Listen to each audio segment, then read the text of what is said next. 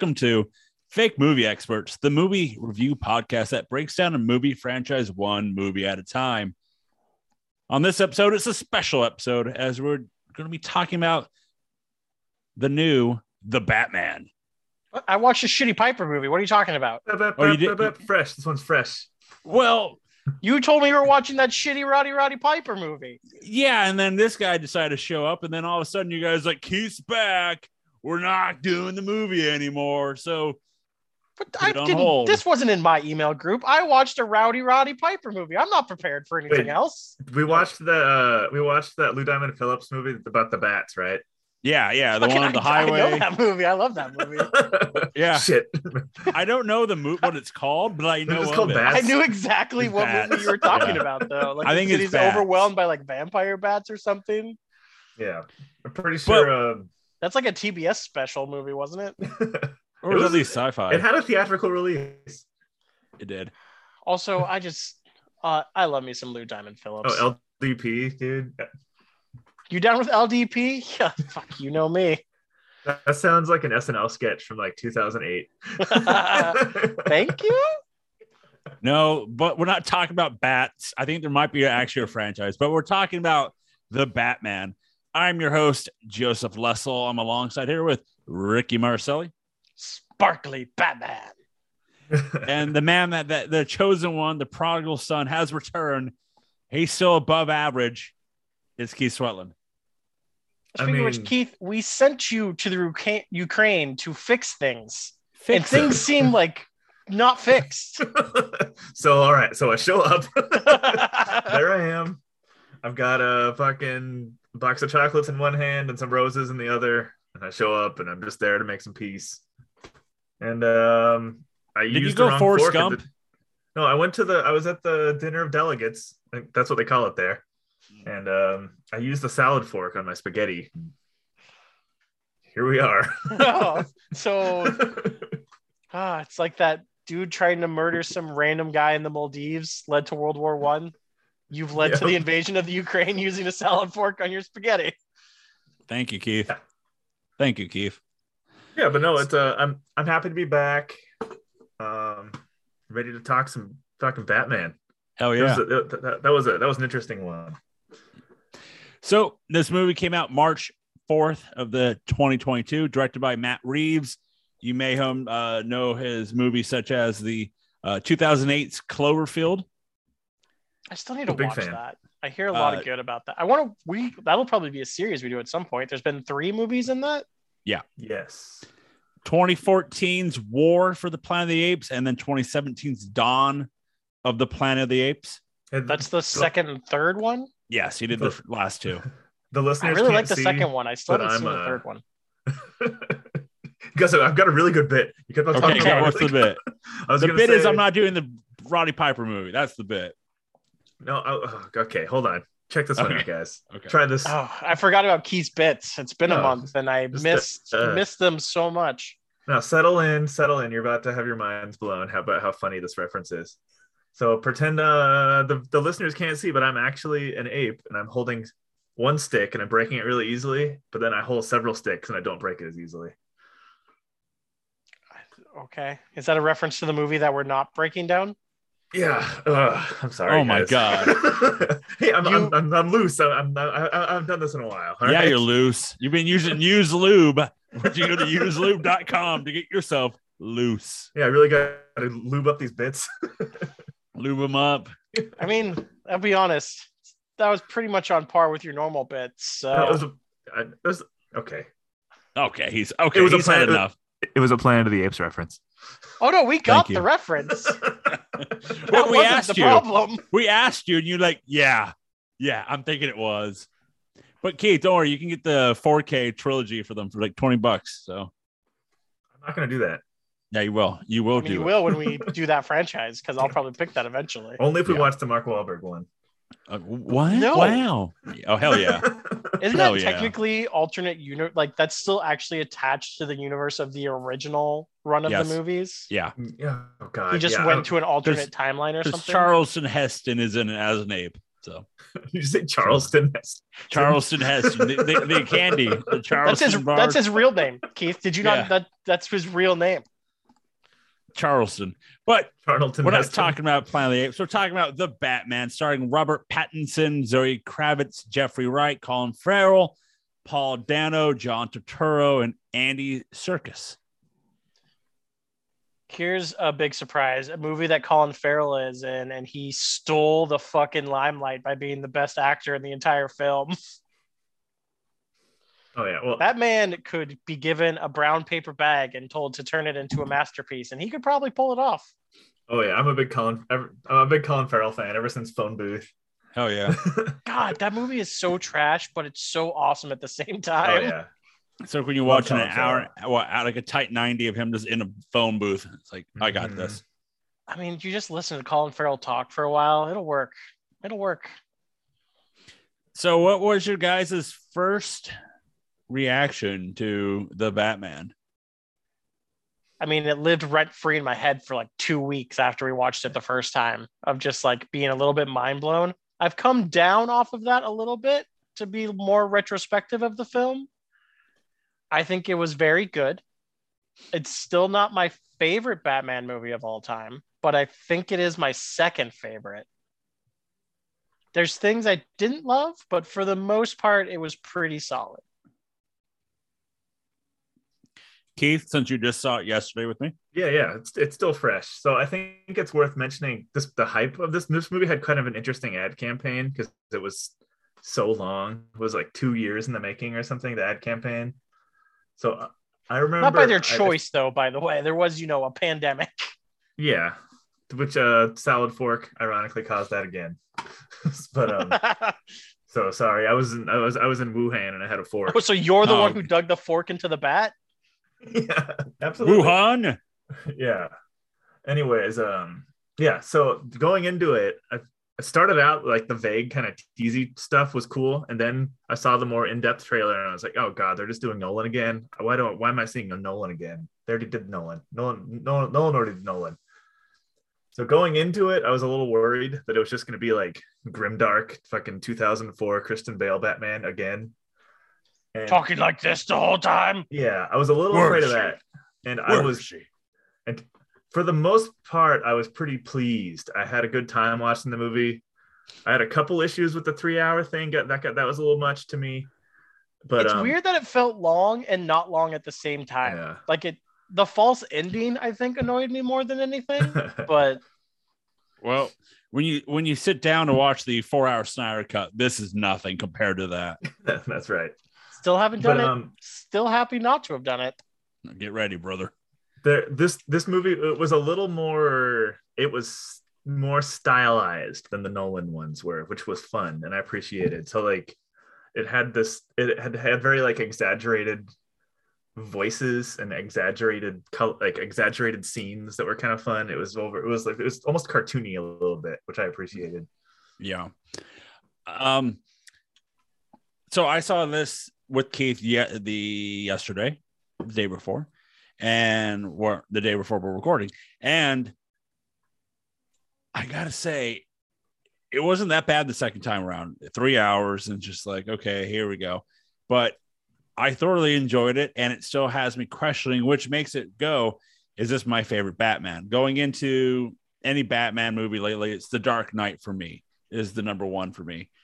And watching this again for the second time, I'm like, I was thinking I'll be bored because it's 3 hours and I've seen it already and I know what's going to happen. I wasn't bored. For me, this probably is my favorite Batman movie because in Dark Knight, there is a dry spell for a bit. But for this one, watching it the second time, there isn't no dull period. Sure, some scenes go extra long that they shouldn't. But to me, this movie doesn't dull. There's no dull period. I still settle on Dark Knight as my favorite just because Ledger's performance as Joker far outperforms the guy who played Riddler's performance. I didn't love their interpretation of Riddler in this movie. Like, they gave Riddler too much reasoning behind what he was doing when Riddler should be more in that Joker realm of just like a broken psychopath who does what he does because he wants to. Like giving him this reason of trying to clean up the city is just a little bit too like, and there's plenty of villains in the Batman universe that do that. Like you look at your Poison Ivies who are trying to do like what could be perceived as the right thing in the wrong way. But like to me, that's not the way Riddler goes about things. The Riddler's just a fucking serial killer who does crazy fucking things and attaches riddles to things because he's fucking psycho. He's chaotic evil. So like having him have this overarching reason, like it kind of missed for me just because that's not like the way the Riddler to me has been portrayed. It's why Dark Knight is still so perfect because they nailed what Joker is. The Joker has no reason for anything he does ever. He has no actual backstory. It's why I'm still not a huge fan of the Joker film, of trying to give Joker a backstory. Though they did give themselves an out with that movie by making it seem like it was all made up the whole time anyways. Yeah. But they nailed Catwoman. Zoe Kravitz, hands down, has played the best Catwoman in film. Yeah. I mean, honestly, Halle Berry's close. She's the best Catwoman probably I think I've seen in any interpretation of. So like, Keith, that includes the animated series. So Keith, we're doing the Catwoman movie next to compare this and see, right? Absolutely. I love that even Halle Berry like realizes how big a piece of shit that is and hated the studio for Isn't it. there a scene where she squats down and drinks milk out of a bowl? Yep. In that movie? Yes. Yeah. So going forward, spoilers. So stop listening. I've been listening. We haven't spoiled anything, so that's the best part. Delicious. And I think I've done this before when Joe has stopped to give the spoiler warning. If you fucking clicked on a podcast for The Batman and expected us not to talk about the movie in a spoiler way, you're a fucking idiot and get what you deserve. So if you complain about spoilers, you're an idiot and I hate you. Well, yeah, and if you don't want to know that it's revealed that Tom Holland's Peter Parker is actually Spider-Man in this. Yeah, what a plot twist. Then what are you even doing watching this? Yeah. So you can pause this now, go watch the movie, come back. But going forward, spoilers. So Rick, give us a plot breakdown. All right. Boys, girls, non-binary, and everyone in between, please gather around for the reading to The Batman plot. The year, it's kind of, as they always do in Batman movies, a little out there. We don't have an official timeline for the movie, but Bruce Wayne is already Batman. He has already been on the streets for a little while. He is still very much viewed as a vicious vigilante. He is not all the way bought in by the city yet. It's very much the early years Batman. I don't know the comics well enough, but it's been compared to a Frank Miller year one type build where it's like still very fresh, young Batman has returned. This movie is basically year two. Yeah. So essentially we don't have to deal with all the, hey, you know what? Batman's parents got killed in an alley bullshit that we got for every other Batman franchise. But the city is a terrible place. Gotham, this living, breathing being that is the city that they built up in this movie, is corrupt. The mayor has been murdered in his own home, and Batman's been left with nothing more than a riddle to try and figure out what's happened. While chasing down this illustrious villain who has been just knocking off person after person throughout the city, Batman finds a deeper, darker secret that he is attached to and brings him close to one Catwoman, Selina Kyle, needing to be brought in to help him figure it all out. Will Batman save Gotham City? Will Catwoman get her revenge on her estranged father? Find out all this and more on Batman. Beautiful. Beautiful. That reference to the original TV series. Same Bat channel. Yep. I think one thing I like the fact this is more of a like thriller type movie, a detective. I think this is the better detective Batman we've gotten. I agree, but it's also not saying much considering they like haven't been Detective Batman in either of the other two franchises. Like, Yeah, it's nice that he was actually the great detective for once, Yeah. but it's not much to go compare to with the other franchises where he was just kind of like the superhero version of Batman. I agree. I like the tech, like the contacts being cameras. I thought that was a cool new way of doing his technology. Like, you know, instead of just taking photos, it's just like, oh, it's in his eyes already. That was kind of a fun thing. I did appreciate the aesthetics of the technology he was, because it's early Batman, so like his tech isn't quite up to what it could be. Yeah, like it was still like the Batcave was still very like cobbled together. And that was kind of a fun aesthetic. I hope they don't stick with that moving forward, because like I appreciate like peak Batman is pretty fun to watch. Like watch how he does it. I would assume he'll get introduced to his Morgan Freeman, the Lucius Fox character in the next film, to help him get to his peak technology build.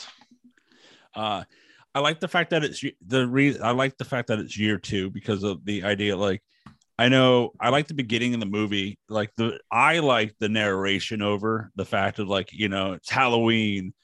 I can't be everywhere, but when the signal is in the sky, that just means fear, and they think I could be anywhere.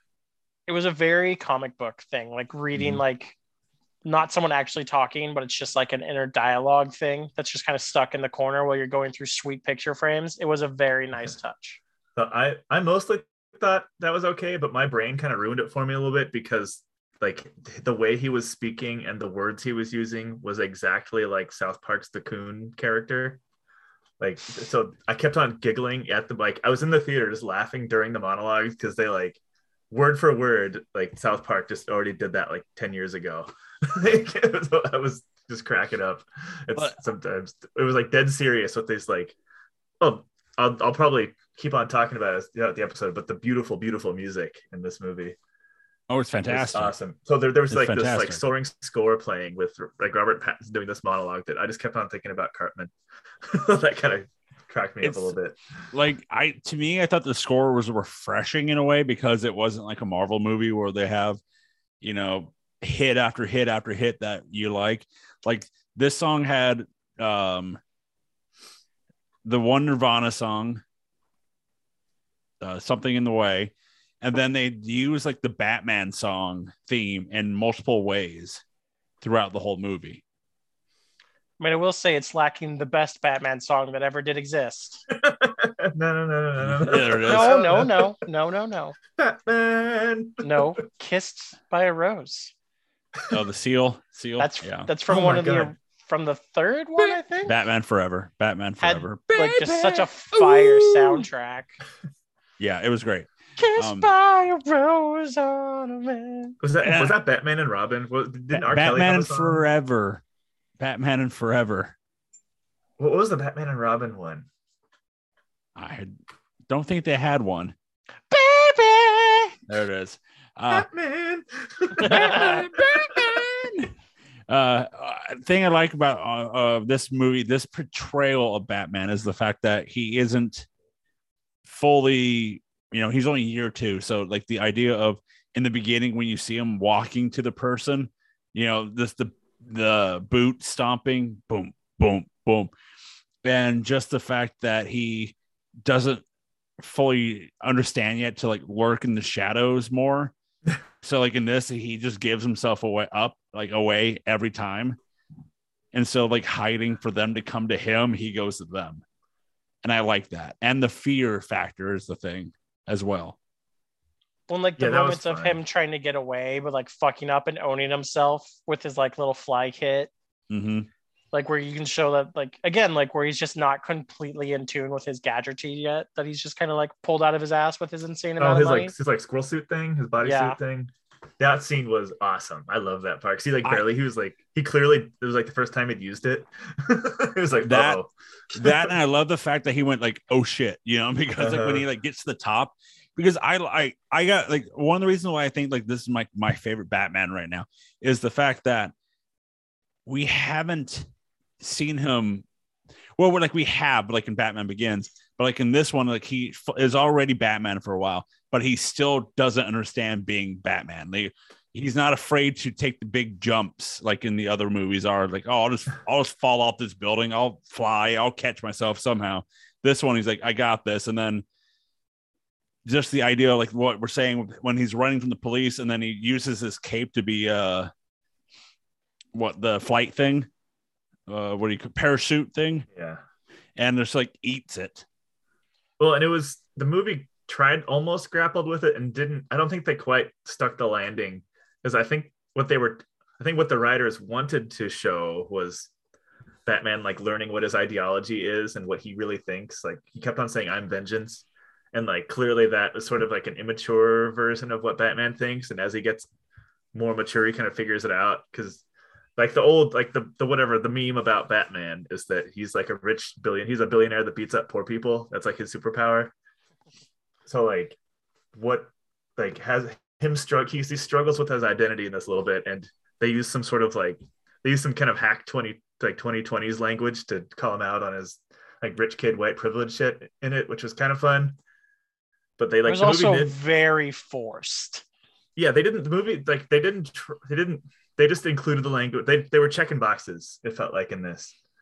So I mean, like, overall, the dialogue in the film was very like below par, and that's not any of the people who are acting's fault. It's just the writing for the movie was easily the worst part of the movie. Like they just weren't giving a whole lot to dive into, like verbally. Yeah, and like it's a problem with Hollywood, but they always have the fucking Occupy Wall Street guy turn out to be a bad guy. Like that, I kind of rolled my eyes a little bit when he goes to the funeral and the guy's like, "Hey, there's some other billionaire scumbags dead. That's cool." And then he turns out to be a psycho, like internet nerd in the end. Like that was come on. Like why is he a bad guy? Like these billionaires are evil. Like they probably should be killed. Sorry, the parody. Yeah. Well, it's not just that it's not just that they're rich, but they're corrupt. Like they're stealing money and like prospering themselves. It's very much like the oligarchies, like in Russia. Yeah. Comparative. Like they're just literally taking money, not using it for what it's supposed to be for, to actually help people, and just lining their own pockets. And like this movie was made in the era in like I'm sure there was rewrites of the script up until as late as they could, and like using like police as that heavy of an imagery in your movie, you gotta be smart about that. Didn't that feel gross? Like that scene where like, don't worry, we have the good cops. I was like, okay. Oh, at the end, yeah, that was a bit. I was like, all right, fuck you. I did appreciate how they were all like incompetent and stupid. Like they didn't check the garage with the cars, you know. Like that was funny. That's why you have the greatest detective, Batman. You know. Yeah, he's like, maybe we should go to the garage. But like, I do agree with you that I think the overarching thing they're trying to show is that he's still very immature. That like he's still just holding all of that anger from his parents getting killed, and that this is supposed to show him that anger isn't always the way. Yeah. That like you can't always solve everything by punching it. I think that's what he's supposed to learn, like towards the end of the movie when he's trying to like help rebuild the city from the flood action. I think it does because of the fact that, and with this movie, it's in almost every other Batman movie there is, Batman has come to the conclusion of you can be Batman here and then you be Bruce Wayne. In this movie, it's, you know, the 95% Batman. He's still trying to come to terms of how to be Bruce Wayne with that of, you know, just like in this movie itself, you know, it's 3 hours long. He's Bruce Wayne for 15 minutes. Yeah. And we've gone a little over half hour in this podcast. What do we think about Pattinson? Like that was the big, like, how was Pattinson as Batman? Can I leave out can I put a TBA out there still for it? I feel like I didn't get enough in this one to really decide. He was such a minor character in a movie about Batman. Like, we got no real growth of his character through this entire movie. Like, We saw so much growth with Selena Kyle, so much growth with the city of Gotham, so much like understanding of the Riddler. I feel like we haven't completely dove into the Batman character. And I think it's setting up for the next movie to really let him shine.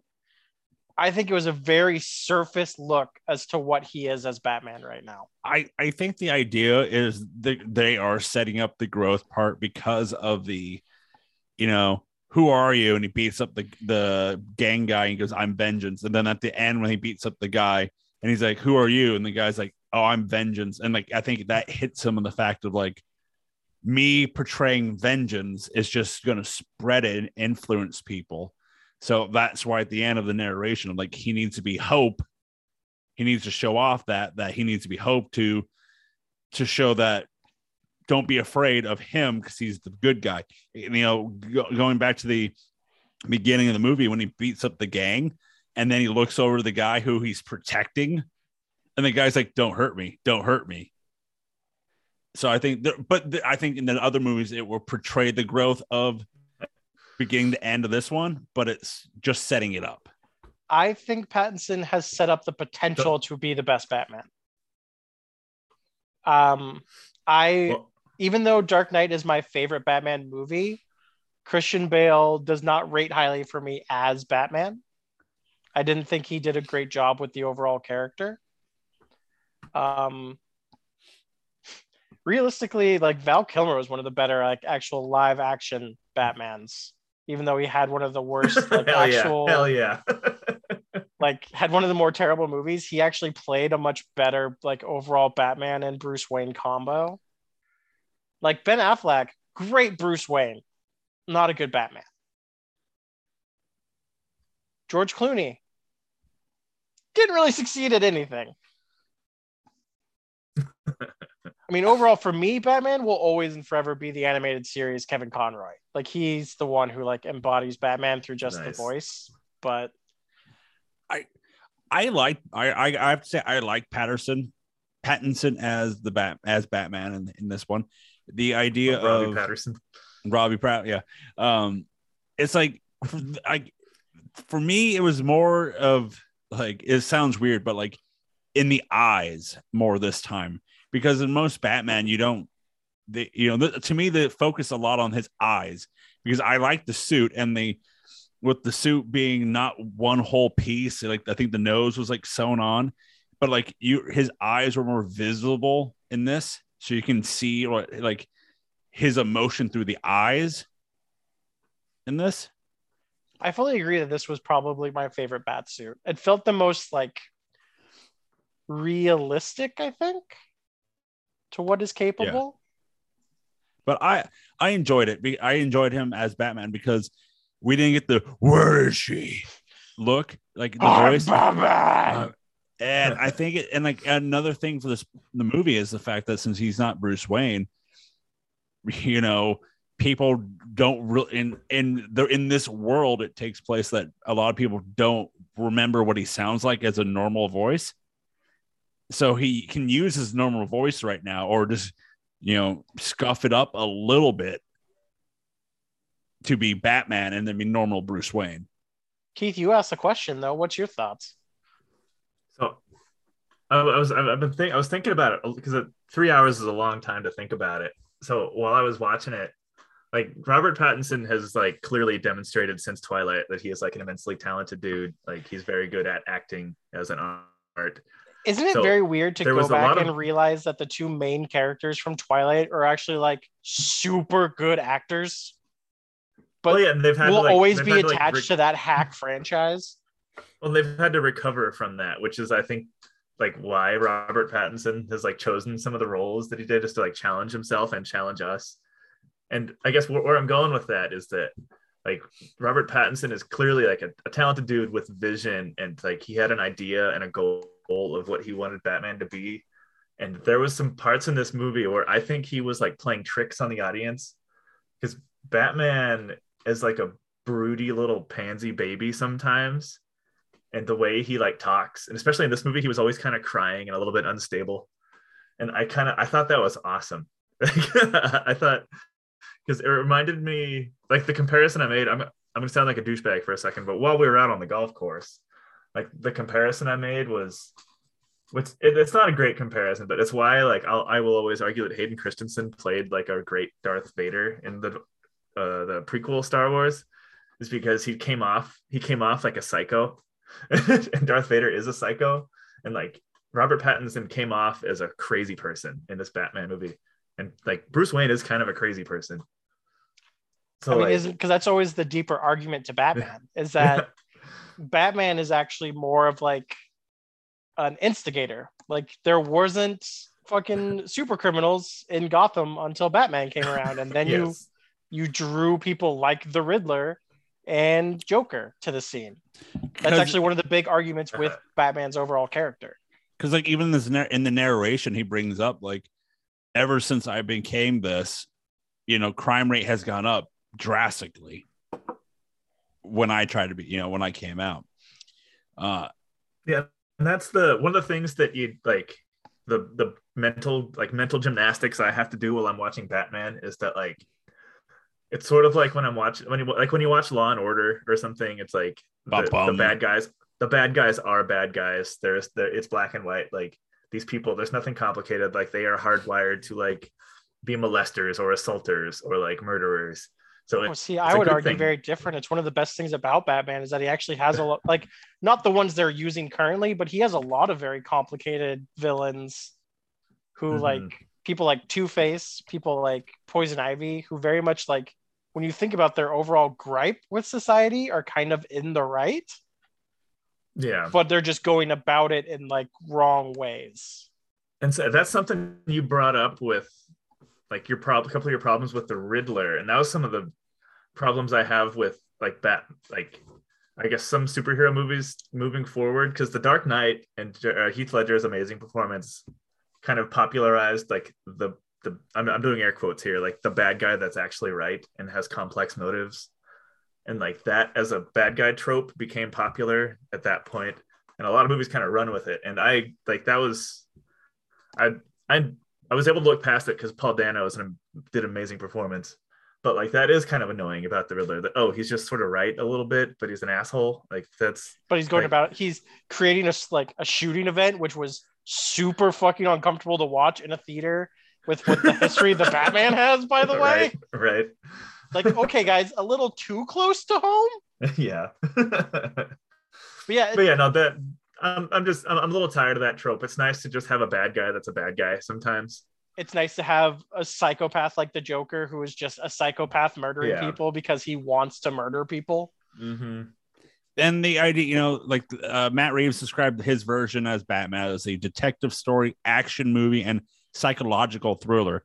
And like in this movie, like you can think of, Saw or Seven as like, references to, that psychological thriller of, like the DA gets one of those like saw things put around, saw device put around his neck to get blown up if he doesn't answer the questions, and, he gets blown up. By the way, for it being PG-13, the violence was pretty good in this. It was the closest to R as it could get. But it made me want them, especially I've talked about this after the Peacemaker show. I want DC to just full go as being like, you know what? We're not going to be able to compete with what the mouse has built with the MCU as with the PG-13 side of things, and just dive in and be the gritty R franchise for comics. Especially, let's be honest, that's what DC is. DC is full of sex, drugs, and murder. Yeah. Like they just need to go with it. It tracks with Batman, because I'm afraid that it would come off as forced if they made this one R, but I think it would track with Batman because it's a pretty gruesome. He's a pretty gruesome character. I mean, a big part of it was in a sex club. Like you're telling me you can't make an easy R movie out of a sex club? Mm-hmm. Yeah, it's one of those things too that it is Batman, so kids will want to go see it. So they have to try to. I think for this, I would like a rated R1 and 2, but I felt like they had to split the difference of the fact of like kids are going to go see it. But see, as a father, the only father in this podcast, I would not allow my children to see that film, even though it's Batman. Like that. No way. Even like, okay, once they're 13, yeah. But like, even if there's just some added tits and gore in there, then I'm still gonna let my 13-year-old see that Batman. Like, this is too far one way to let kids go see it, Mm-hmm. and then not far enough the other way to make a gripe about it just not fully going in for the grittier side of things. They tried to play both sides, and to me, it failed at playing towards the kids' side. You're not allowing a 6-year-old or a 7-year-old to go see this movie. I think that. I mean, that's funny. That's what I was just complimenting. Is that I appreciate it. I was like, yeah, this movie, like the violence in it hits really hard. Like the scene with the carpet fixer thing when he was slamming the mayor. Great. Yeah. Like, just go full Saw. Show that shit. And then I have a lore question. Maybe I missed it while I was watching it. What happened to? I thought Paul Dano was doing a speech impediment, and then he kind of dropped it halfway through the movie. No, Which character was Paul Dano playing? He's the Riddler. So no, He he was had doing this. No. Gotham. He was trying. He was doing in the first scene. He was doing that. He like couldn't say shs. Like he would he did that. Like he had a speech impediment there in his first video, and then it went away. I don't think I noticed that. I didn't see that at all. Maybe he literally just has a speech impediment and just didn't got rid of it for the rest of the film. Yeah, I'm just an asshole with a salad fork. There you go. If you want to go to find the comics that influence this movie, it's Batman's Ego, Batman Year One, and Batman: The Long Halloween. Which are considered most of the pinnacle of Batman. Especially Year One and The Long Halloween are considered some of the more pinnacle in the comic book realm. I saw a fun article comparing a lot of the aesthetics to the Arkham video games also. I noticed that even with the fighting. I've thought the fight scene we got with the Joker gang, which we haven't talked about yet, that is definitely a Joker gang, which they just full on I love that aspect of this movie a lot. There's a lot of things that are tying into next movies or just in the universe overall that we didn't have to get explained to us. It's hey, this just exists and you're going to get it or you don't. And it'll probably get explained to you down the line. But here it is. This is a Joker gang trying to initiate someone into the Joker gang. That's why he's half painted because he's not fully invested. Then that fight scene, I'm that felt like something I would have fought in the Arkham games. And I loved the fighting in the Arkham games. And it was fun. Loved that whole part of it. Watching the movie made me want to go back and play them. Speaking of that scene of the Batman beating up and saying, "I'm vengeance," when they ask who are you? Because that in the original Batman, Michael Keaton, he was supposed to say, I think it was, "I'm vengeance," but he forgot his line and he said, "I'm Batman." So the first time. Batman. But I'm vengeance. It was Pattinson's idea, and he improvised it. And he said, "I wanted to say that because when the guy's losing conscience and going into his dreams, I really wanted his future to be really, really damaged." Which, I mean, that's still another thing about Batman is everyone talks about how he doesn't kill people, but he does brutally maim them and leave them crippled. Yes. Robert Pattinson, during filming a Tenet, he went and auditioned for this role in 2019. So this movie is 3 years in the making. And Christopher Nolan. Pattinson's in Tenet? Yeah. I guess he's really really seen good. That movie, and I didn't realize he was in that thing. I guess he's really good in it.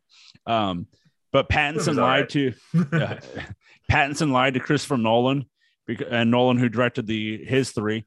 Pattinson told him he had a family emergency, and as soon as he said it, Nolan's like, "So you're auditioning for Batman, huh?" So Robert Pattinson, confirmed guy like us, lies to get out of work. Love it about family emergencies. Yo, my grandma died for the 4th time. I can't come in. Heard that. Pattinson said that he sneakily took a selfie of him in the bat suit just in case it didn't work out. He stole socks from the set every day, and Warner Brothers like, "Hey, you can take a couple if you want," but he legit just took socks every day. This is making me love Robert Pattinson. He sounds like me working. Yeah. He had from work's cool. When he did his audition, he filmed wearing Val Kilmer's original bat suit. However, since his head was too big, they had to put George Clooney's on. Whoa. Wait, so Val Kilmer has a small head? Yes. Interesting. Zoe Kravitz mentioned that when she did her audition with Pattinson to do the chemistry, he was wearing from the top to his waist was the Batman outfit, but he was just wearing sweatpants. So like she walked in and he's in his outfit with sweatpants on, just like with gray sweatpants. So she was very distracted. So that's a Batman I would like to watch. Just be like, let's talk about Zoe Kravitz for a little bit and her Catwoman, because God, she fucking, especially after the last Catwoman we got. And don't get me wrong, I love what's her name who played Catwoman. Anne Hathaway. Anne Hathaway. But Anne Hathaway should never be Catwoman. Well, and she was like barely, she wasn't very important. Also, yeah, in that, like, she was just sort of a side thing. Anne Hathaway was meh. I honestly, it was like meh. She wasn't. I mean, and it's not totally her fault. That entire movie was pretty mid. Let's be honest. Like Bane was about the only thing that was great, and he wasn't even like. Oh, I was overall as the character towards Bane wasn't as good as what Bane really is. Yeah. So like, she killed it. Nolan's Batman's pretty mid except Dark Knight.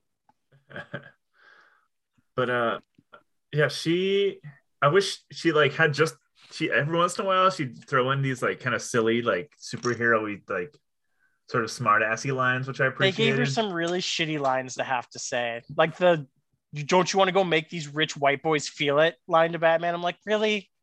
We're forcing that line in there? Yeah, they could have they should have taken the angle of her being more of like a Robin Hood renegade character. Like that would have been fun. Like the real Catwoman character. Yeah. I like the idea that in this with her is that she is. It's because in the Batman universe, you always have the two different type of Catwomans. You have the Catwoman that is good, like we have in this one, or you have like the Catwoman who's just bad, like in the Batman Returns or the Batman TV show, animated show. She crossed the line here and there of like good and bad because of the chemistry, the attraction to Batman and them, and like even in the Anne Hathaway one, like she wanted to be good, but you really couldn't tell until the very like end. It's like. In the best Batman takes is Catwoman is an anti-hero. Yeah. Who legitimately is like what Keith talked about. She literally just takes from the rich and gives to the poor. Like she literally is a Robin Hood character in the show. And Batman, being the dweeb that he is, tries to stop her from stealing because stealing's bad. Batman's kind of a dork sometimes. They really nailed what Catwoman is supposed to be, because Catwoman's never an evil person. Like, has she killed people? Yeah. Has she killed people that kind of probably deserved it? Yeah. And then it's just as far just like performance wise, she was fun to watch. Like I bought the chemistry. Oh, like, the chemistry was there. It was pretty. It was pretty horny. Who wouldn't have sexual chemistry with Zoe Kravitz? The woman is drop dead gorgeous. Yeah.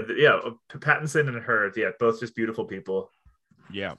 How uncomfortable do you think other people had to be on set all day watching them and just be like, God, I am so turned on right now? Well, you know her stepdad would come down and raise some hell. That's true.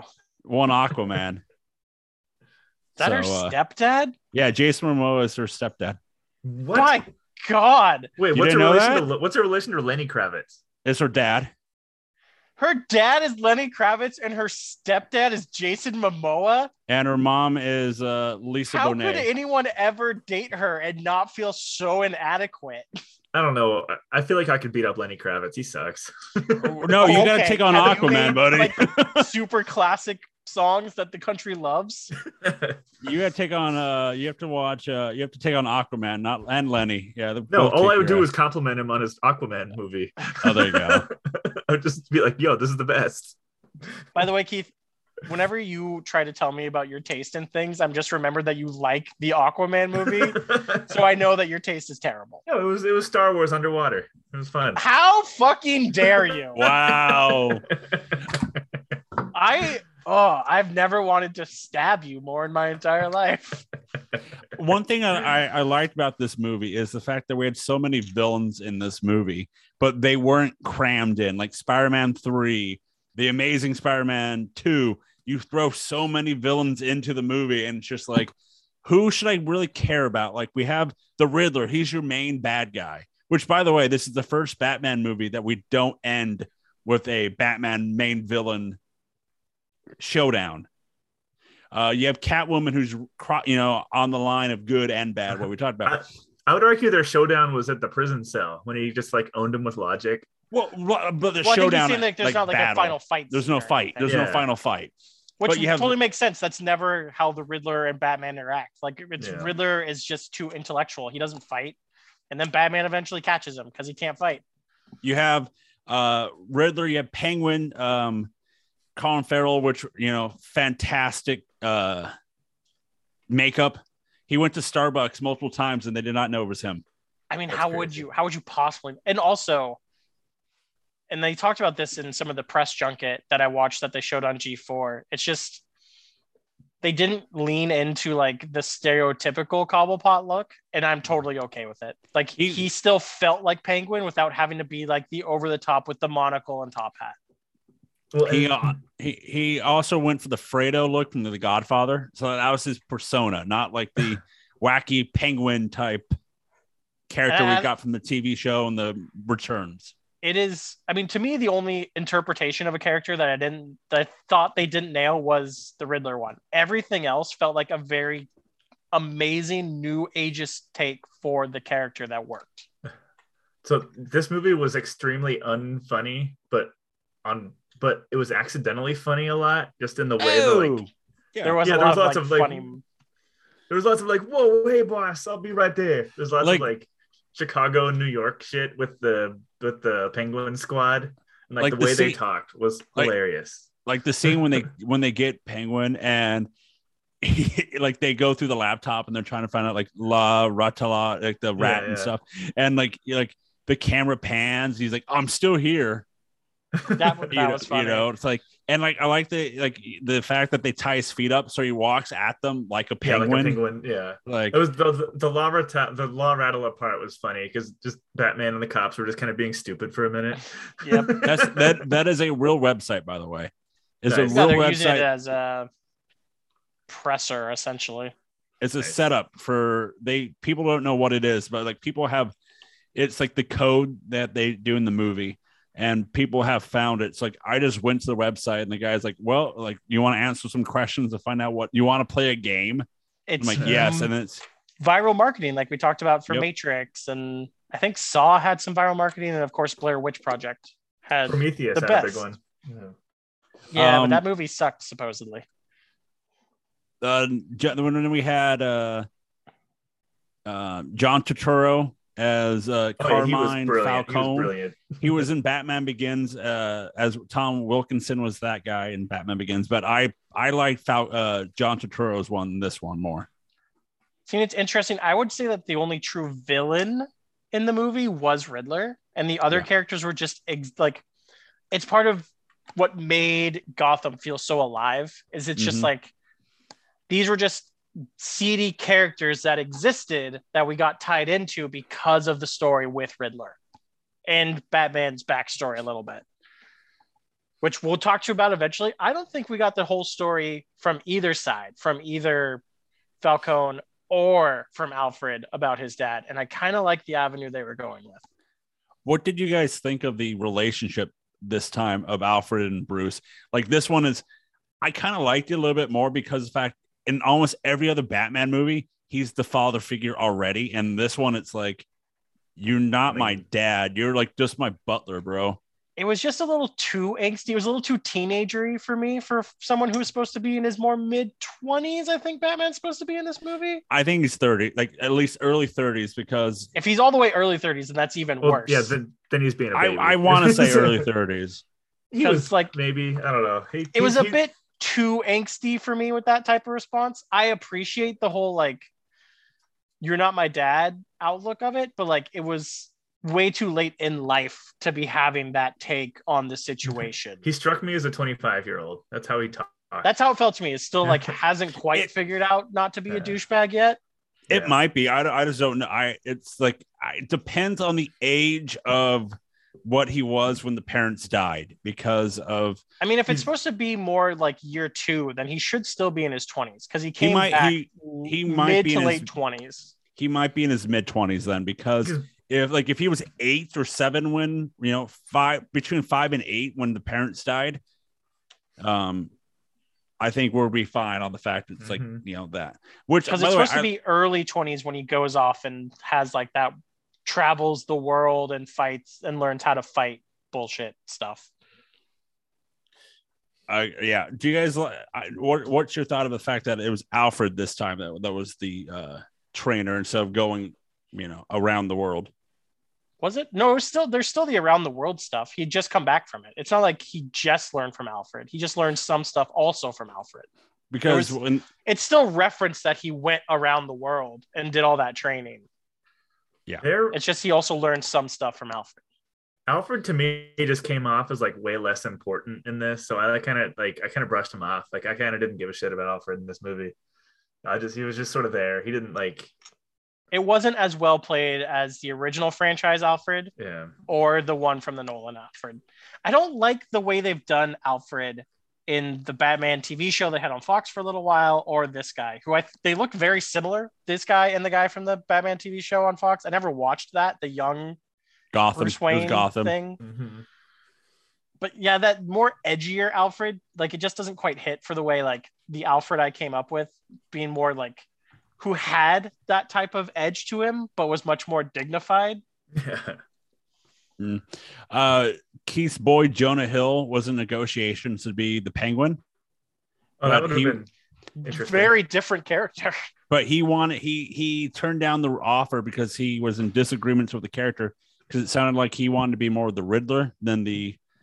I love Jonah Hill and he's a great actor. I just could not picture him in this film.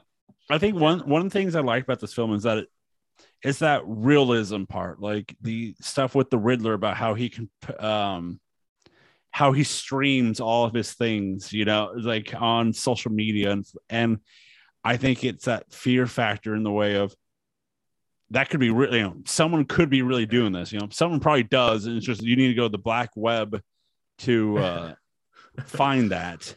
Well, and that shit was so funny. Like the 500 followers. I mean, that cracked me up. That was like, is that kind of like, I think they did that small. I think the small number of followers was on purpose. And I think it was to show that he's fringe and kooky. Mm-hmm. So like, I think that the streamer Riddler was kind of fun. They went a little hard on it. Like, I wish they would have been a little more subtle with their like commentary on the new, on like this is what like new age he's a YouTuber, and I thought that was it was a little much, but I appreciated the hey, I just want to say thanks to all my listeners out there. Like I like. Go ahead, Keith. I was just saying it created some good funny moments. Mm-hmm. I actually like the scenes of him like when he does the on TV of like, you know, who is the real you know, like his deep voice and all that. And then when they showed the final video of him, he's like, "Hi guys, thanks for," you know, like I like that, like he's portraying someone on the screen for someone, but when he's doing his live stream for his followers, he's just a normal, you know, hey guys. Well, and the thing that struck me about it while I was watching it is I think they were pretty clearly trying to do QAnon with him. I think that was exactly what they were doing. Like with, I mean, I agree. He's pretty on point with that take. I think that's exactly what they were going for, except the difference is that like the Riddler was like, he was pretty much exactly right about everybody that he was like throwing accusations at, which was kind of a weird thing to have a character be. So that was sort of like hard. That was like weird to wrap my head around. It was like, oh no, he's like right, I guess, but he's stupid. According according to Matt Reeves, he took inspirations for his character. So like for Bruce Wayne and Batman, he took inspirations from Kurt Cobain. That's because of being departed from a traditional playboy socialite. And then for the Riddler, it's the Zodiac Killer. That's funny. Have you guys seen the David Fincher Zodiac There was a lot of that. A lot of that movie reminded me of Zodiac. Is that the one with Gyllenhaal and with Robert Downey Jr.? Yeah, I saw that. In yes, theater. I have. Yeah. That was a good movie. Yeah. It was good. Yeah, I need to rewatch it. I need to rewatch it because I feel like I didn't like it because of the timing of when I saw it. There was like a 9 o'clock showing. Oh yeah, I mean it's kind of a slow burn, but actually that's kind of a broader critique of this movie I have is that I feel like Matt Reeves was kind of swinging for the fences a little bit with his influences because he was very clearly trying to do this like 90s David Fincher look to his movie or like whatever 80s 90s cop thrillers with the dark and grimy noir, and I don't think he has the chops to land it. Like one of the takes he's not Tarantino. From if you've been watching the new G4 from Will Neff was that it was a poorly edited movie. Like this movie probably could have had like a good like 10-20 minutes of just emptiness edited out of it and would have made it cleaner. And I'm thinking like once I heard that, I'm like, yeah, that's probably true. Like there was just some moments that like held too long that you didn't really need that you could have cut down on to like make it a tighter movie.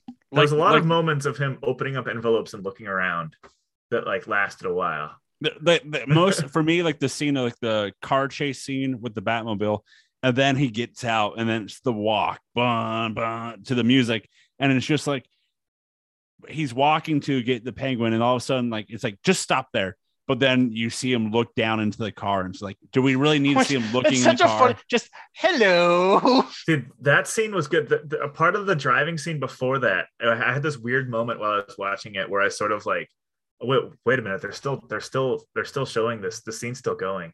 Or I had that. There was a moment during the drive. I'm like they should just get to the part where he says, I got you," and then do the badass thing. Like they should have cut that down by like 2 minutes. Like, I don't know why we keep giving Batman movies to people who try to make them like super high art. Like it doesn't need to be like, you're not trying to make The Godfather. Like just. Well, yeah, like, yeah, Matt Reeves ain't Coppola. He ain't David Fincher. He ain't Tarantino. Like, I feel like, yeah, he was swinging too far. He was shooting a shot. Like, because at the end of the day, we're still watching a movie about someone dressed in a suit fighting criminals. Like, yeah, a billionaire beating up poor people. I'm okay with like making it like a little bit more dramatic, but like find the line, like, because again, we're still trying to make something that's like a general audience view. We're not trying to make like Oscar bait. Yeah. So with this being Matt Reeves' movie, so we for movies we've been coming off the Batman versus Superman, Dawn of Justice, and Justice League with Ben Affleck. Well, during the Justice League, it was announced that that Ben Affleck was going to make his own movie about his own Batman. He was going to write and direct his own movie. And then in 2019, Warner Brothers said no. We're like basically Warner Brothers getting rid of Ben Affleck. There's like a falling out between him and the studio or something. Yes, there is a big one. Basically anybody, Ben Affleck, Henry Cavill, they just don't want none of them anymore. Like they're like, we're done. Which makes no sense because Henry Cavill is Superman. Like if they just would give that man a good Superman script, and as much as I'm not the biggest Superman fan, go into the comics. There are great comics about like the inner struggle that Superman has that would make a great movie. Yeah. And you're getting rid of the person who embodies, who like, that is Superman. Yes. So Reeves began working on his script in March 2017. He initially planned to keep the Batman connections to the DCU and spoke with Affleck during the writing process, but soon reworked the story to focus on a Batman earlier in his vigilante career, which was plans to cast a younger actor to play Batman. And then in 2018, Affleck went into a rehabilitation for alcohol abuse, and that's when DC was like, and Marvel was like, get rid of DC, and Warner Brothers like, just get rid of him. Because it's not like fucking actors haven't gone into rehab all the time. It's so weird. I don't like. The movies weren't good, but they still did well. Yeah, bite your tongue. They aren't okay. The theatrical releases were not good, but they did well. I don't understand where like Warner Brothers comes off of just wanting to completely cut bait, but not really want to completely cut bait because we're still doing the Flash movie and we still just made Peacemaker in the same universe. And I don't know if Keith's seen the spoilers for the end of Peacemaker. It's still very attached to that universe. Well, and it's funny because I'm convinced that like 6 executives at Warner Brothers just spend too much time on Twitter. And when like Batman versus Superman came out, people were like kind of overly weird about it because it did well. It was like it was good for a superhero movie. And it was bad. Robert Pattinson made it as a joke that if this movie failed, he would just go into porn. So everybody online was like, hope this movie fails. Nice. And then fuck it. I'm a huge fucking Robert Pattinson fan now. Like, this dude just sounds awesome. Yeah. But I think, Warner Brothers executives got offended on Twitter, I think is what happened. Yes. But I'm so confused by their offense because they're still making another Aquaman movie in the Justice League universe. Like, everything failed because of the one fucking douchebag who took over for Snyder. Joseph Whedon, as we call him nowadays, right? Joseph Whedon. Who for some reason the studio sided with and completely burned the bridge with Cyborg. With Cyborg. Yeah.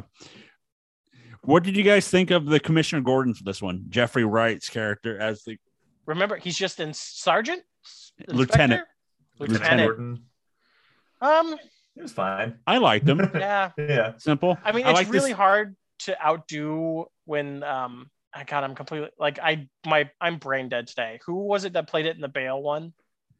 Who's like just an insanely good actor. Oh, who was that guy?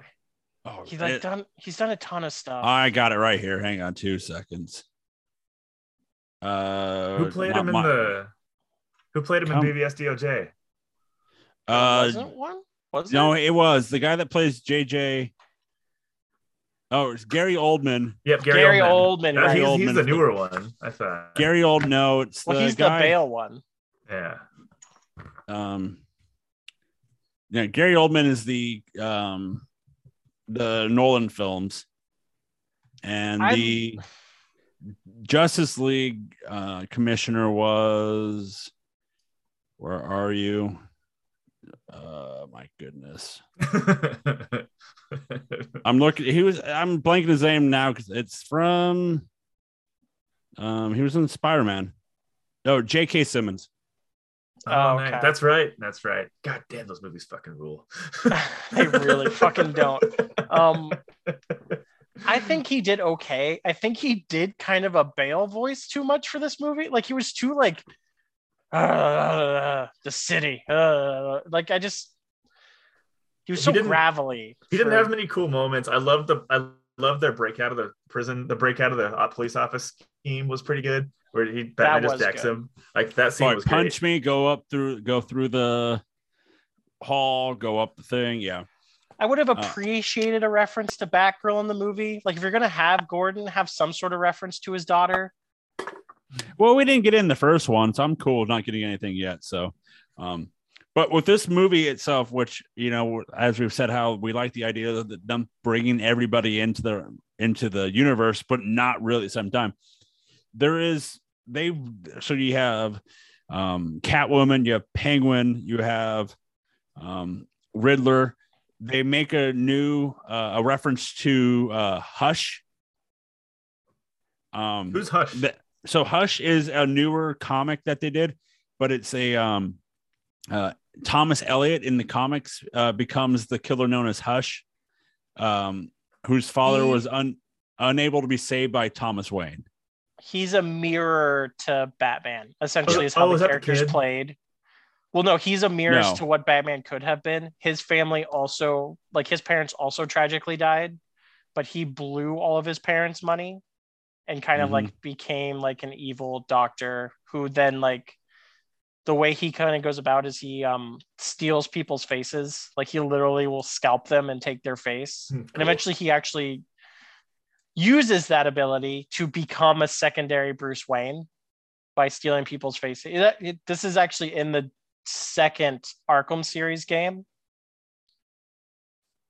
That's one of the side characters you can get if you do some of the side stuff in that game in Arkham City. I played that one. I forget all about that character. That was a long time ago. But yeah, he was a good friend of Bruce Wayne, who has a tragic thing and then learns to hate Batman because of the he hates the Wayne family because of the whole Thomas Wayne thing. Yeah. One of the things in the movie is when they catch the Riddler, he's known by Edward Nashton. Referencing the New Earth version of the Riddler, which would eventually change his name to Edward Nygma. Another ID, when they look at his IDs, is Patrick Parker, which was another name he used as another alias. So we have that. We have the Bane Venom. When he does the injection at the end, when he goes like rage mode, that's basically the Bane Venom. So there was that. Interesting. So that's around.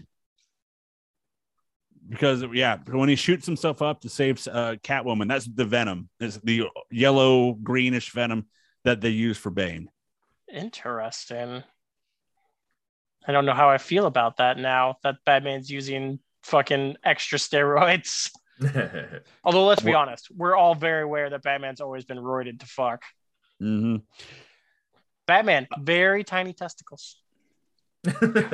So let's talk about it now. The other person in Arkham, when the Riddler gets arrested. Oh shit, are we doing spoilers? We've been doing spoilers. It's nothing but spoilers. We're doing the extra spoiler. The extra spoiler. I do like spoilerception. Keith's favorite Eternal. Oh hell yeah. Barry Kerrigan is the Joker. So we're gonna get the Joker down the line.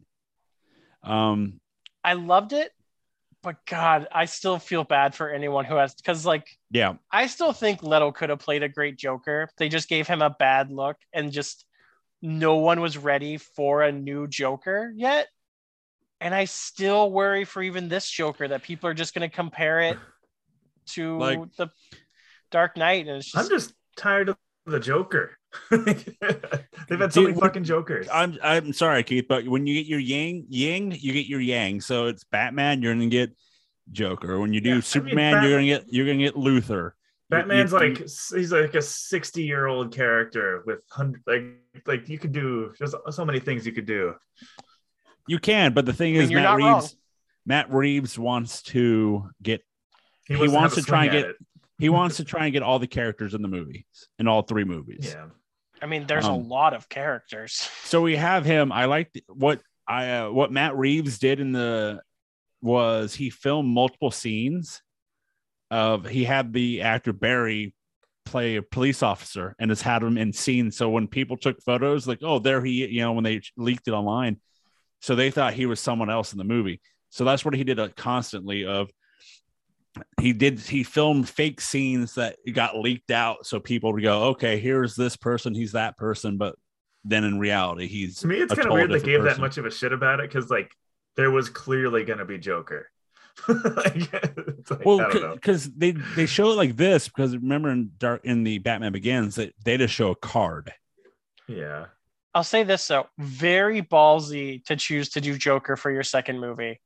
Very ballsy to be like, yeah, we're gonna go for Joker on number 2 as well. See, I think Reeves should have really swung for the fences and gone weird and done Mr. Freeze or something for the probably down the line. I mean, I almost felt like you could have used this movie to even set up Two-Face, set up that some way the Riddler's attack is what created the Two-Face character. It's possible.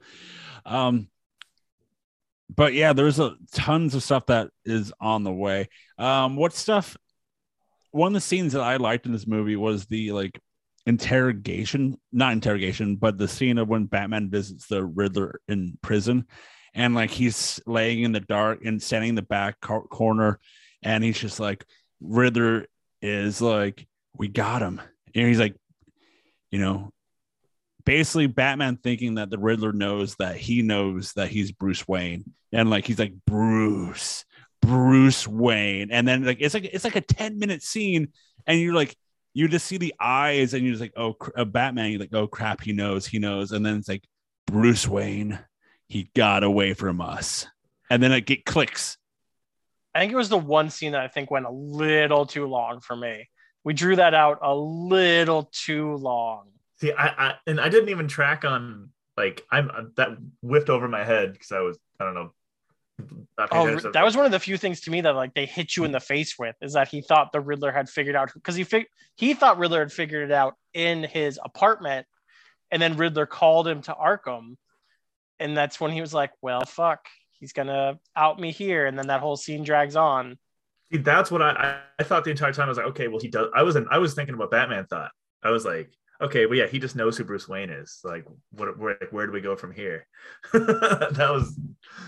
Yeah, but I that's one of my favorite scenes in the movie because of the fact that like you just like sense like, oh crap, he knows, and then it's like Bruce got away, and she's like, that's why he steps forward now, because of the fact it's like, okay, he doesn't know that I'm Bruce Wayne.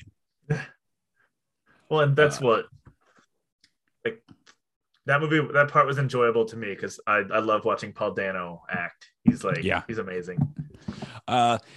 They tried to use more common effects for this movie. So the chase scene of like the Batmobile flying through the fire, that was real. Looked good.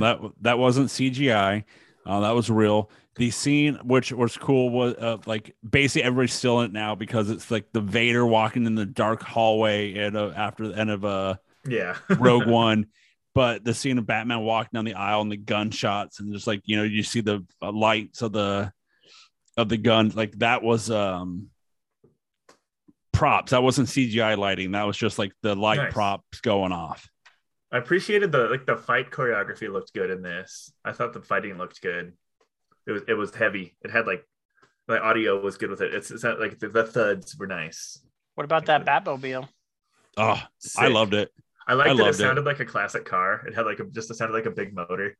I thought that was the idea of it being worked on throughout the whole movie was awesome. Like every time you go to the Batmobile, Batcave, which was not at the mansion, it was like under the old Wayne Enterprise. But like just seeing that being built the whole time, it stalls out, right? Or does he just rev it up and then he drives for a minute and then stops in that scene? I think it stalls out. No, he's scaring him. He's like, I think he's just revving it. I think he's he's spooking him. He's like, huh? Okay, that's what I thought, but I think it's funny. Yeah. Batmobile I thought was awesome. I like the idea of it being like as real as possible before it goes to fully Batman that we know of in all the other movies and shows. But it's just like a muscle car being amped to the 10th degree.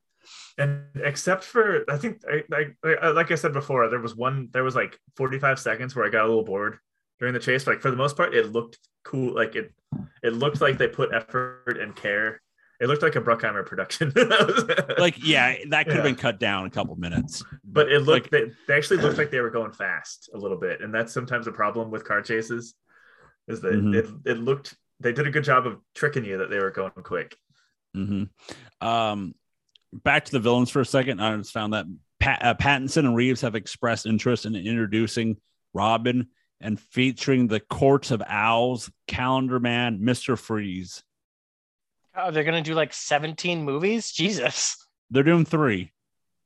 So it'll be in, because Court of Owls is actually in the new, which I still don't know if it's attached to the Arkham series or not. It's the new one that's coming out where you can play as Robin, Nightwing, and Batgirl. Arkham Knights or something, right? Oh, the new Batman one is game attached to the Court of Owls. Yeah, it's not a Batman game though. Batman's not in the game. But it's going to be basically how you play the. Keith, good use of your mute button there, buddy. Oh, sorry. That's fine.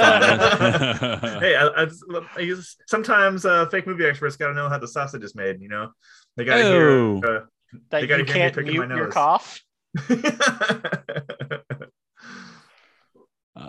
But overall, I enjoyed this movie from the like beginning to end. Like to me, there was no dry period. Sure, this movie, there could have been a lot of things that you could have shortened at least, or you could have cut out. But overall it was fun. Other scenes you guys liked? I think we've touched on basically everything I loved. Yeah. I mean, the scene where he like lays out the plan to Batman about the city blowing up and everything, I thought was really well done. I was afraid for a moment that he was going to lay out the plan and then Batman was going to like rush off to stop the plan from happening. Yeah, but it really was an hour ago. just like laid out that it was happening. The scene of like, wow, I thought you weren't as smart. You're not as smart as I thought you were, because it was all right there. It was, all right there. I'm interested in something they're doing, and I think it's a really small character, the Martinez detective character. I think that's supposed to be the transgender cop who was actually introduced in the animated series of Martin. Like there was a female cop who was introduced. She was in the Birds of Prey, Birds of Prey movie. She was like that. Oh yeah. And I think that's because if I'm remembering correctly, she is they've developed her in the comics to be a transgender character. She started male to female. And I think that's who that's supposed to be, if I'm remembering correctly. Because the Martinez character was so big in this movie for just being a patrol officer. Because there was I think there was a Martinez in The Dark Knight, and it was a she, and she was one of the ones like that was working for the crime bosses, I believe. Like she was the one that took Dent to the hideout. Like I think I haven't seen Dark Knight in a while, but I feel there was a Martinez. Like there's the corrupt cops that were to be in there. What other stuff? But yeah, this began the beginning of the shooting was months after lockdown and COVID, and then Pattinson tested positive. So they had earpieces and separated a lot of people. So this was a long time coming for this movie. Once again, I would say I love the Batman theme to this. They did mix in the animated series, like I guess. So if you listen closely, you can hear all the other theme songs from the Batman movies in this one big 6.5 minute long theme. I also like the different versions they did. Like they kept it simple in that way of using the same song in different tones and different ways. I thought it was cool. Yeah, I was listening to the soundtrack earlier today just to get back in the mood to talk about it. It was cool. The music was very rad. Liked it. It was like I forget when they played it in the movie. It was just like kind of like 3 notes, just this like ominous sort of like minor scale sort of cool part. And that kind of played throughout the movie, and it kind of got heavier and heavier and heavier. It's just the same 3 notes, and it was great. So going forward, this is one of 3. So no one knows when the next one will be out. Some say in a couple years, some say a long from now. Hopefully they do like the film 2, so they can get them back to back, so they don't have to worry about like age or anything or all that stuff. But in the meantime, the HBO Max is doing a couple shows. They just canceled a GCPD series that was going to be about the Gotham and the corruption, but they canceled that because they're now going to that sounds boring. It led to the idea, the reason it got canceled is because it led to the idea of doing an Arkham Asylum based TV show. So we have that, and then we have the Penguin coming out, and Colin Farrell will be returning as the Penguin. It'd be the Rise to Power, because he was just a little minion in this one. It'll be cool to see the rise of the Iceberg Lounge. Also, I was wrong. It was Renee Montoya is the character I was thinking about. So it's not any connection there. And then I just saw today that they're coming out with a comic book called The Riddler Year One, and it's going to be written by Paul Dano. Oh, that's cool. Wow. So we have all the upcoming Batman to keep us hopefully entertained until the next one comes out too. I'm super intrigued by this universe. Like, Yeah. I thought they did such a good job of establishing Gotham and like where we're going with like the overall city. So I'm very. I think that this was the best Gotham. Like looking. Oh yeah, easily. I will say the shot of him doing the hang gliding and the parachute thing. That's the same street they did the Dark Knight. Hit me, come on and hit me with the Joker and the semi flipping over. That's the same shot, same scene, like same location. We have that. But yeah, I'm interested. It will be on HBO Max on April 19th, so it won't be long. Since they've come to the agreement of not same day streaming, but give it some time. I think I'll be happy watching this one at home because you can just pause it for a while. I didn't mind it. Like, I went and got a refill of my drink and all that during the movie this time because I'm like, I've seen it, but I wasn't like, it was not bad. And I just found a scene. I'm like, okay, this is just a slow period, but it still entertains me. I can just run quickly and go grab my drink and fill it back up.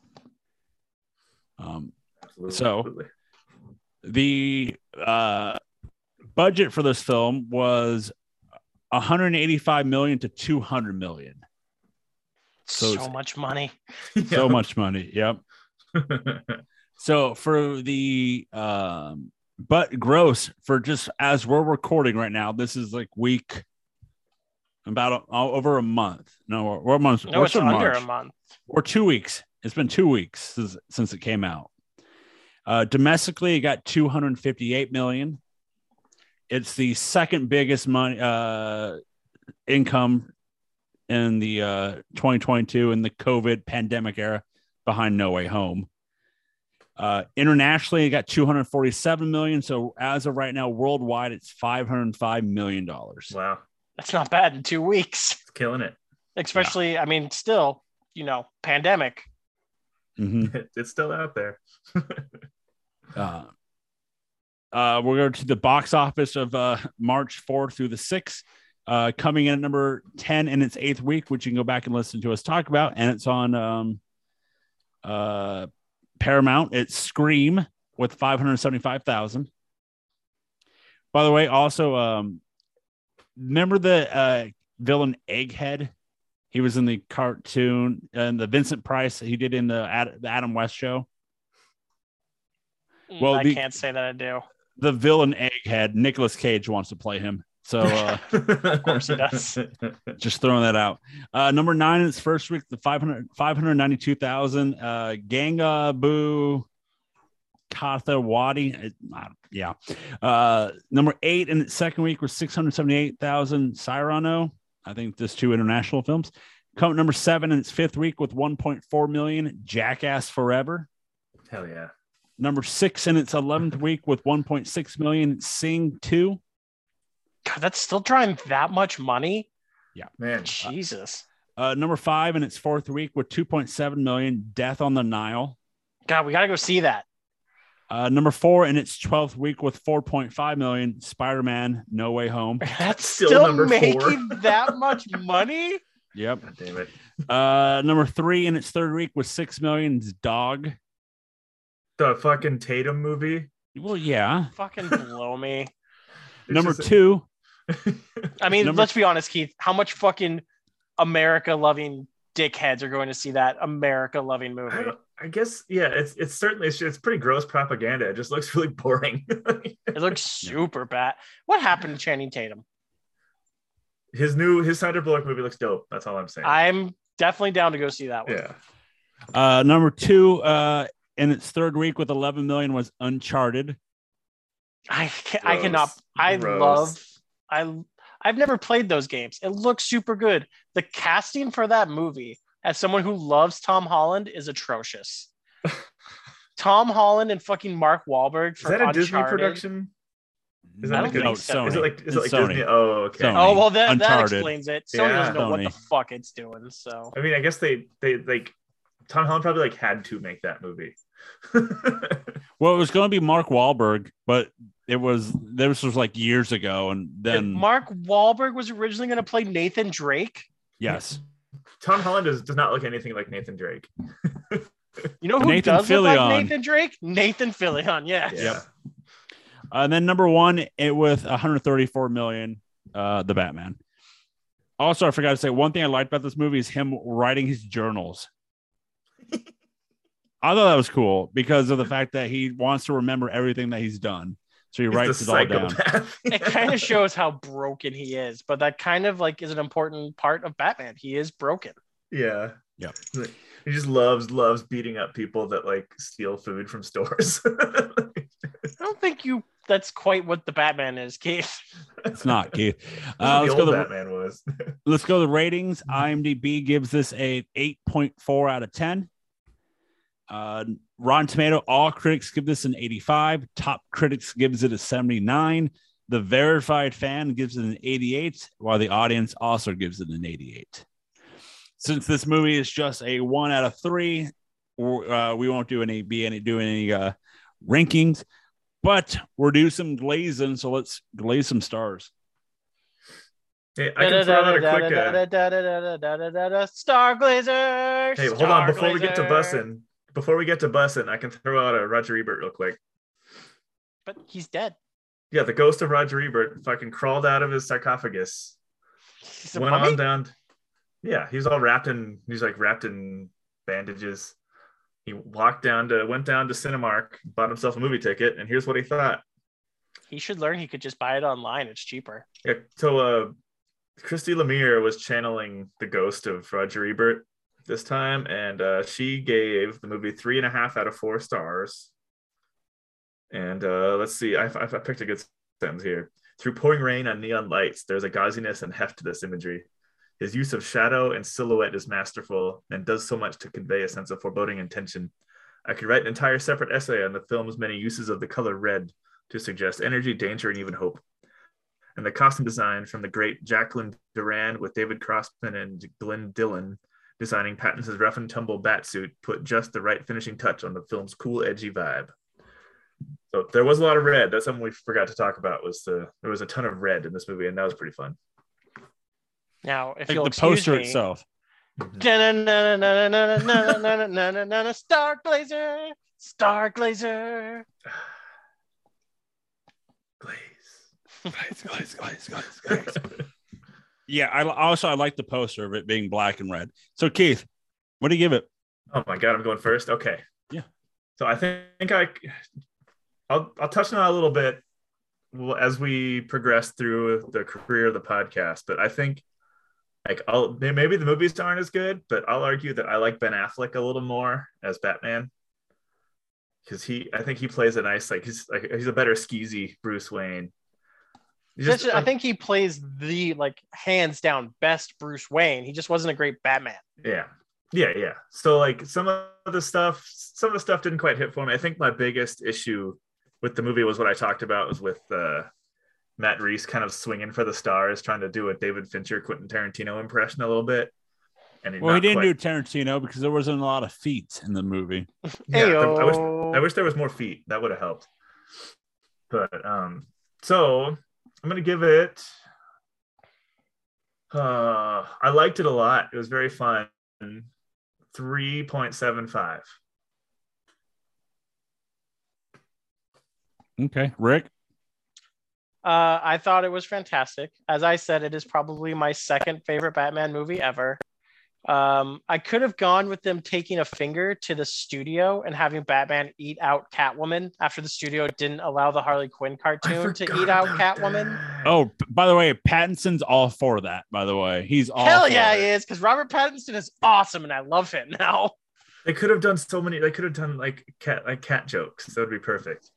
Come on, DC, get your head out of your ass. Of course, Batman eats pussy. Yeah, it's a delicacy. Get your head out of your ass and into Catwoman's pussy. But no, I thought the movie was great. My only real problems was with character choices for Riddler, and the dialogue was just B level at best, which isn't the actor's fault because the actors did a great job.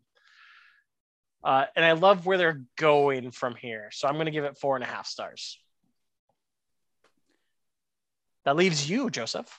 Yes. I will be giving this 4.75. Whoa. Damn. I thoroughly enjoyed this movie from beginning to end. Bigly. And watching the second time around, it wasn't boring at all. And it was just more of like, I kept talking to myself and that like,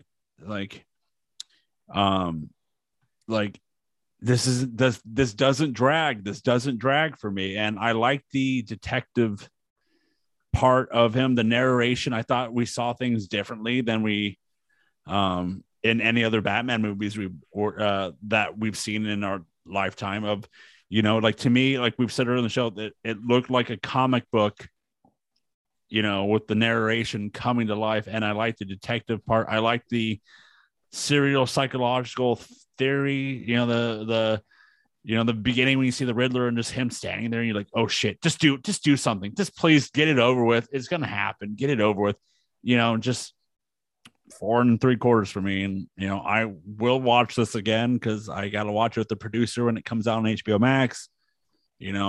This won't be a one and done for me like all the other movies that we've done on the show. That makes for the first time in fake movie expert Q edition history that we've done back-to-back 4-star or higher movies. Dang. With the Big Sick coming in at 4.3 and now The Batman coming in at 4.3. Can we say like 4.31? Like just make it above, It does mean The Batman just missed out on breaking our top 5 record board. Predator will hold on strong to its 5th spot at 4.4. Fucking. By the way, for the split thing, I like the fact in this movie that we don't have to watch the parents die again. Oh no, I'm so glad that we just accept the fact that literally everyone knows Batman's origin story. Yes. So. It's kind of like when Marvel made its Spider-Man movie and we're like, okay, we get it. Uncle Ben's dead. Can we move on? Yeah. Spoiler alert. No. So spoiler alert would be the fact that Aunt May's dead now, Joe. That's a big spoiler.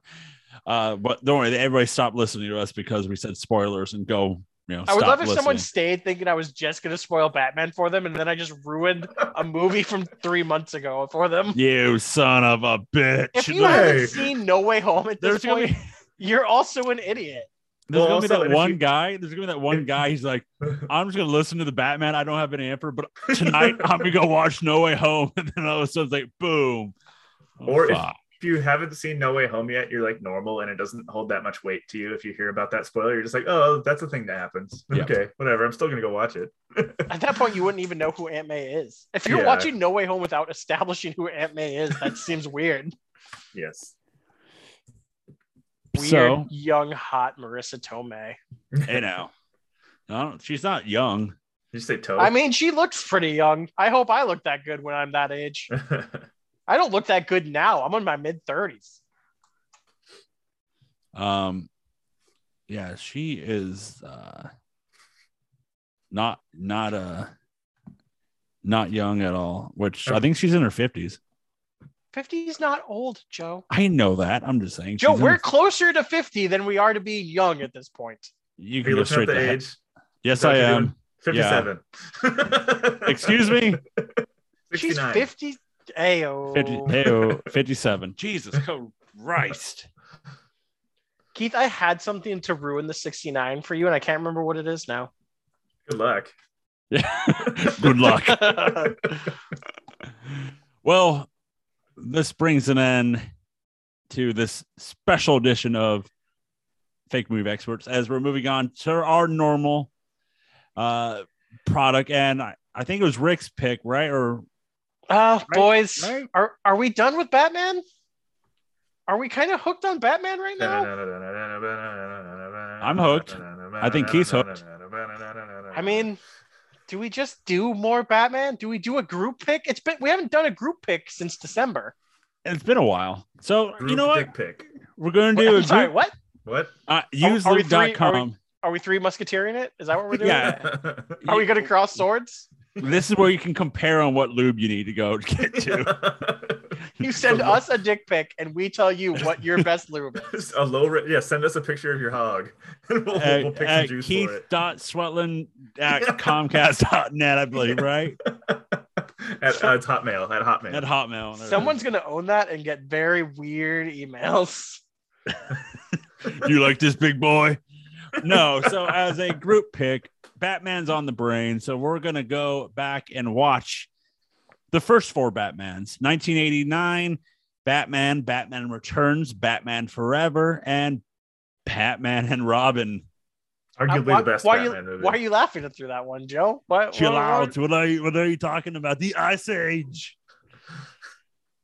And I don't know why you're laughing that we're going to get to watch such a theatrical great movie such as Batman and Robin. I can just tell you, I've seen that. I saw that in theaters opening weekend. Fuck you. Of course. Are you not a millennial? Of course you did.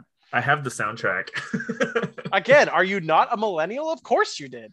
There were 2 soundtracks as a millennial child you had to own: Space Jam and Batman. Oh, yeah. So coming next week here on Fake Movie Experts, so we're doing Batman 1989. I have not seen this movie, and also going to that Catwoman from this Catwoman is going to be very jarring. Oh yeah, without being Returns, but I can't wait because I have my 4Ks to pop. Ooh. Busting, as Keith would say. Yes. Joe about to be busting out here. Keith, do you want to bust any promo codes before we? Yeah, go on to DysonVacuums.com, Dyson, and type in Joe Rogan podcast sucks. Hey, check. See that joke I just did right there? Okay, Keith's back. For that, you can go to Dyson.com or you can go to NoCellEntertainment.com. That's right, NoCellEntertainment.com, where you can find all of our blogs, all of our podcasts, everything we do. You can also find us on iTunes and now Spotify, baby. Wouldn't it be cool if we started beef with Joe Rogan on Fake Movie Experts? This like towering titan of the greatest, it would be fantastic podcast of all time. It would be super toxic because of how fucking idiotic his fan base is. We'd be getting death threats on the regular. But he gets death threats on the regular. Be real David versus Goliath. Yes. But like always, you can listen to all of our podcasts wherever you listen to your podcasts. Mr. Wayne, your parents are dead, sir.